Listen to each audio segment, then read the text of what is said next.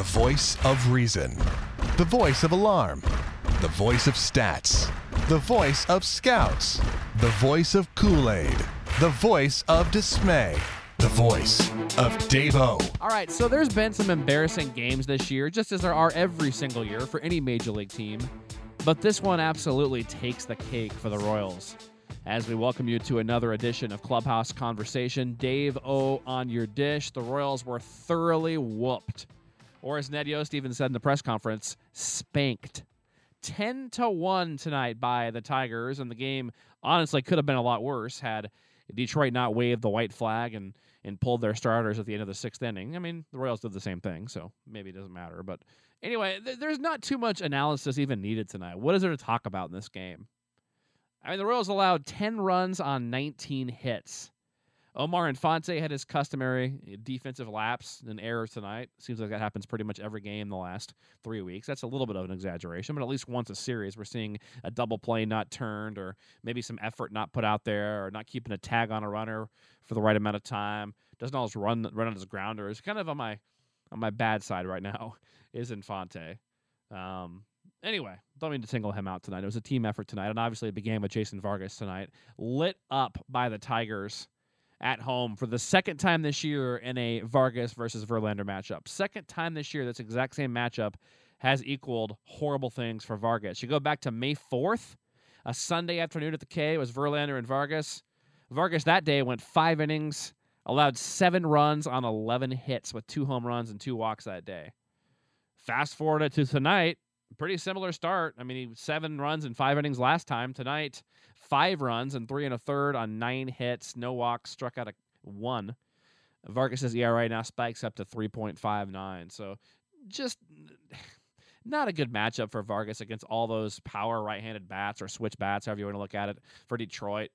They just nickel and dime him to death. For whatever reason, Vargas, some people say Jeremy Guthrie's a bad matchup for the Tigers, but at least Jeremy Guthrie back earlier this year, 9 Ks and 6 1/3, 1-run ball against the Tigers. I mean, he's had some success against them. It was good against them last year. So, the last outing, of course, left a bad taste in all of our mouths. But tonight actually, honestly, was the pitching matchup I was most nervous about in this series.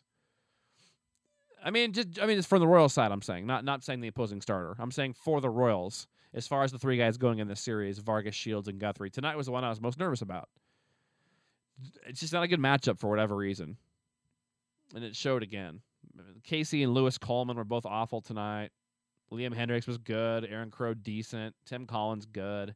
Doesn't really matter, though. I mean, Lane Adams came in, got his first major league at-bat. Terrence Gore, that was good to see. Both made out, but good to see them both out there with decent at-bats. Would have liked to have seen Francisco Pena get his first major league at-bat. I guess he's the only one left now on this roster with that one, but didn't happen. Anyway, only other thing to talk about tonight really is 2 stats that really stuck out. And thanks to Randy Giselle for this stat here. The Royals are now 25-75 over the last 11 years when there's 30,000 fans or more at the K. The last 11 years, there's been 100 games played with 30,000 or more, and the Royals have won .250, a 250 winning percentage, 25 out of 100 with over 30,000 fans.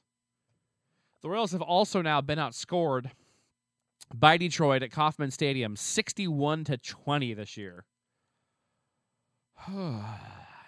61-20, the Royals have been outscored by the Tigers at Kauffman Stadium this year. I mean, tonight, the reason it's such a bad loss, you're on national TV again, and the Royals seem to always lose the last month when they're on national TV, and usually not even in a close fashion, usually not even a good game. National TV, you have a sold-out crowd all weekend with standing room only. You have huge buzz around this town. A chance to do something special. You got 5 articles this morning in the Kansas City Star about the Royals. It felt like the day before opening day, the Sunday before opening day, when the Star does their typical Royals section, their baseball section, which I always love. That's what it felt like today. There was that much coverage, that much excitement. Great start to the game by the crowd. They were so in it, and the Royals just come out and give up 3 in the first, and it's just so disappointing. Like, if you're going to lose to Detroit, can you at least play a clean game and not be their rag doll? We're just getting thrown around like we're a little brother or a rag doll. And it's embarrassing, guys. I'm not going to tell you that. So let's just quit talking about this game. It does nobody any good. The Royals know they're getting their butts kicked this year by Detroit. Detroit knows it. We know it. The national media knows it. But you know what? At the end of the day, the Royals are still right there with a chance to win the next two and get back in a dead tie going into the last week. And guess what? At that point, they don't have to play Detroit anymore. So if they can somehow find a way to win the next two games, you're done with Detroit at that point, most likely. You'd be tied with them. You know, the earliest you'd see him as the ALCS after that. So you get out of this weekend with a tie, and anything's possible. The Royals have Cleveland and Minnesota. Cleveland lost tonight. That's about the only good news because, as we speak, Oakland's up 3-1 in the eighth inning over Philadelphia, and Seattle already whooped up on Houston. So the Royals are now in a dead tie with Seattle, if you count the half game as a loss on Monday. So the Royals are essentially tied with Seattle and essentially a game back of Oakland if Oakland hangs on to win. So the Royals are in a dogfight, guys. Most likely a game back of the first wild card, tie for the second. Now sitting two back of Detroit if you count that Monday game as a loss. They got to win. If they want to even dream of the division, they have to win the next two or it's over. You go into that last week, two behind Detroit, with Detroit wrapping up with 7 at home against the Twins and the White Sox. Forget it, it's over. Especially with Anibal Sanchez coming back. You have to win the next two, period. And if you don't, well, you know what? You don't deserve the division at that point. If you can only muster 5 or 6 wins the whole year against Detroit, you don't probably deserve the division, if we're being completely honest. And it sucks to say that. The good thing is I think the Royals still have a chance at this. James Shields tomorrow. We saw what he did last time against Detroit. He will be fired up tomorrow. He will be focused tomorrow. I especially love that Detroit and Porcello were talking from the other dugout on that rain night when they were talking trash to Shields and he was kind of motioning back, and there was definitely some verbal stuff going on. These two teams don't love each other right now. There's no doubt about that. The Tigers just kind of don't take the Royals serious. They just kind of laugh at them. And the Royals are just kind of getting sick of them and pissed at them. You can tell. So I expect Shields to be fired up. I expect 7 or 8 innings of 1-run ball tomorrow out of Shields. That's what an ace does. That's what a big game guy does. And I think that's what Shields will do tomorrow. And if he can do that, the Royals can, I believe, find a way to get 2 or 3 runs off of Max Scherzer and win the game tomorrow. And, but the Tigers hit 4 tomorrow. You're pretty much effed. So the Royals must keep them in line tomorrow, and I believe Shields will do that. The other good thing about tomorrow is you get to come right back and play baseball tomorrow. You're not waking up at 10 or 11 and having to sit around for 5 hours, or until you go to the park, and 8 hours that you play. The good thing about tomorrow is you get up, around 9 o'clock, 8:30, head over to the park. Actually, it's a noon game, isn't it? So they'll be getting up around 8. They'll be at the park by 9.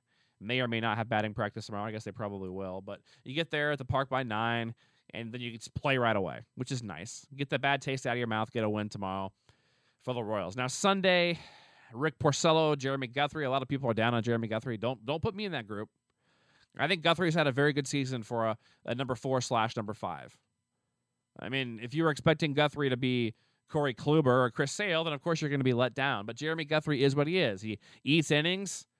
The majority of the time, he keeps your team in the game. Now, recently, I will admit he's been pretty bipolar, and he'd admit the same thing. He's either really good or really bad recently. But I expect him to be able to steady things out, give us 7 innings of 3-run ball on Sunday, and I believe the Royals will be able to score some off of Porcello as well. So I'm not – to me, Vargas is the worst matchup, starting pitching-wise for the Royals. The 3 best ones, no doubt, are Shields, Duffy, and Ventura. I'm not going to argue with that. I would put Guthrie 4th and Vargas 5th if you're talking about matchups versus Detroit. But the good news is the pitching stacks up good at Cleveland. A couple lefties in that, and Vargas and Duffy against all their left-handed bats, and you've got Ventura in the middle.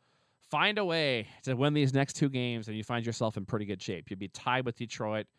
Most likely have a game or 2 lead on the wild card as well. So let's just take it one day at a time. I'm sick of trying to figure out what everyone's going to do every day. It gets kind of exhausting, and I'm sure it gets boring to listen to when we play the what-if game. So let's just win some damn games. They got to go out tomorrow and win. If they're going to make the playoffs, they're on national TV. They're getting sold-out crowds. Start playing like it. Don't be the same old Royals. I'm sick of the national media calling them the same old Royals. I'm sick of Detroit's media and Detroit's snarky attitudes and Verlander's, talking trash to Giavotella for running to third and trying to score. Why would the Royals not try to score? That's dumb baseball etiquette. I know all about the you're up by 7, 8, 9 runs with 3 innings to go. You don't steal a base. You don't pour it on. But why can the Royals not score when they're down by 10? That's just stupid. Screw you, Verlander. Sorry to be unprofessional. I'm kind of unprofessional tonight. Normally I'm a little bit more professional than this. I have a bad taste in my mouth, and I hope the Royals do too. I expect that they do, and I expect they'll play much better tomorrow and get a W. So try to hang in there. It sucks, but remember, if the Royals can somehow sneak out 2 wins, even though they were miserable against Detroit this year, they can still win this division very easily with 2 more wins. And I guess worst case, they got to win one if you want to get that wild card. You lose both of the next 2 games, you're in deep trouble heading into next week. But let's hope that doesn't happen. I don't think it will. Get a W tomorrow, and we'll have it again for you on Clubhouse Conversation tomorrow evening. Have a good night. Go Royals.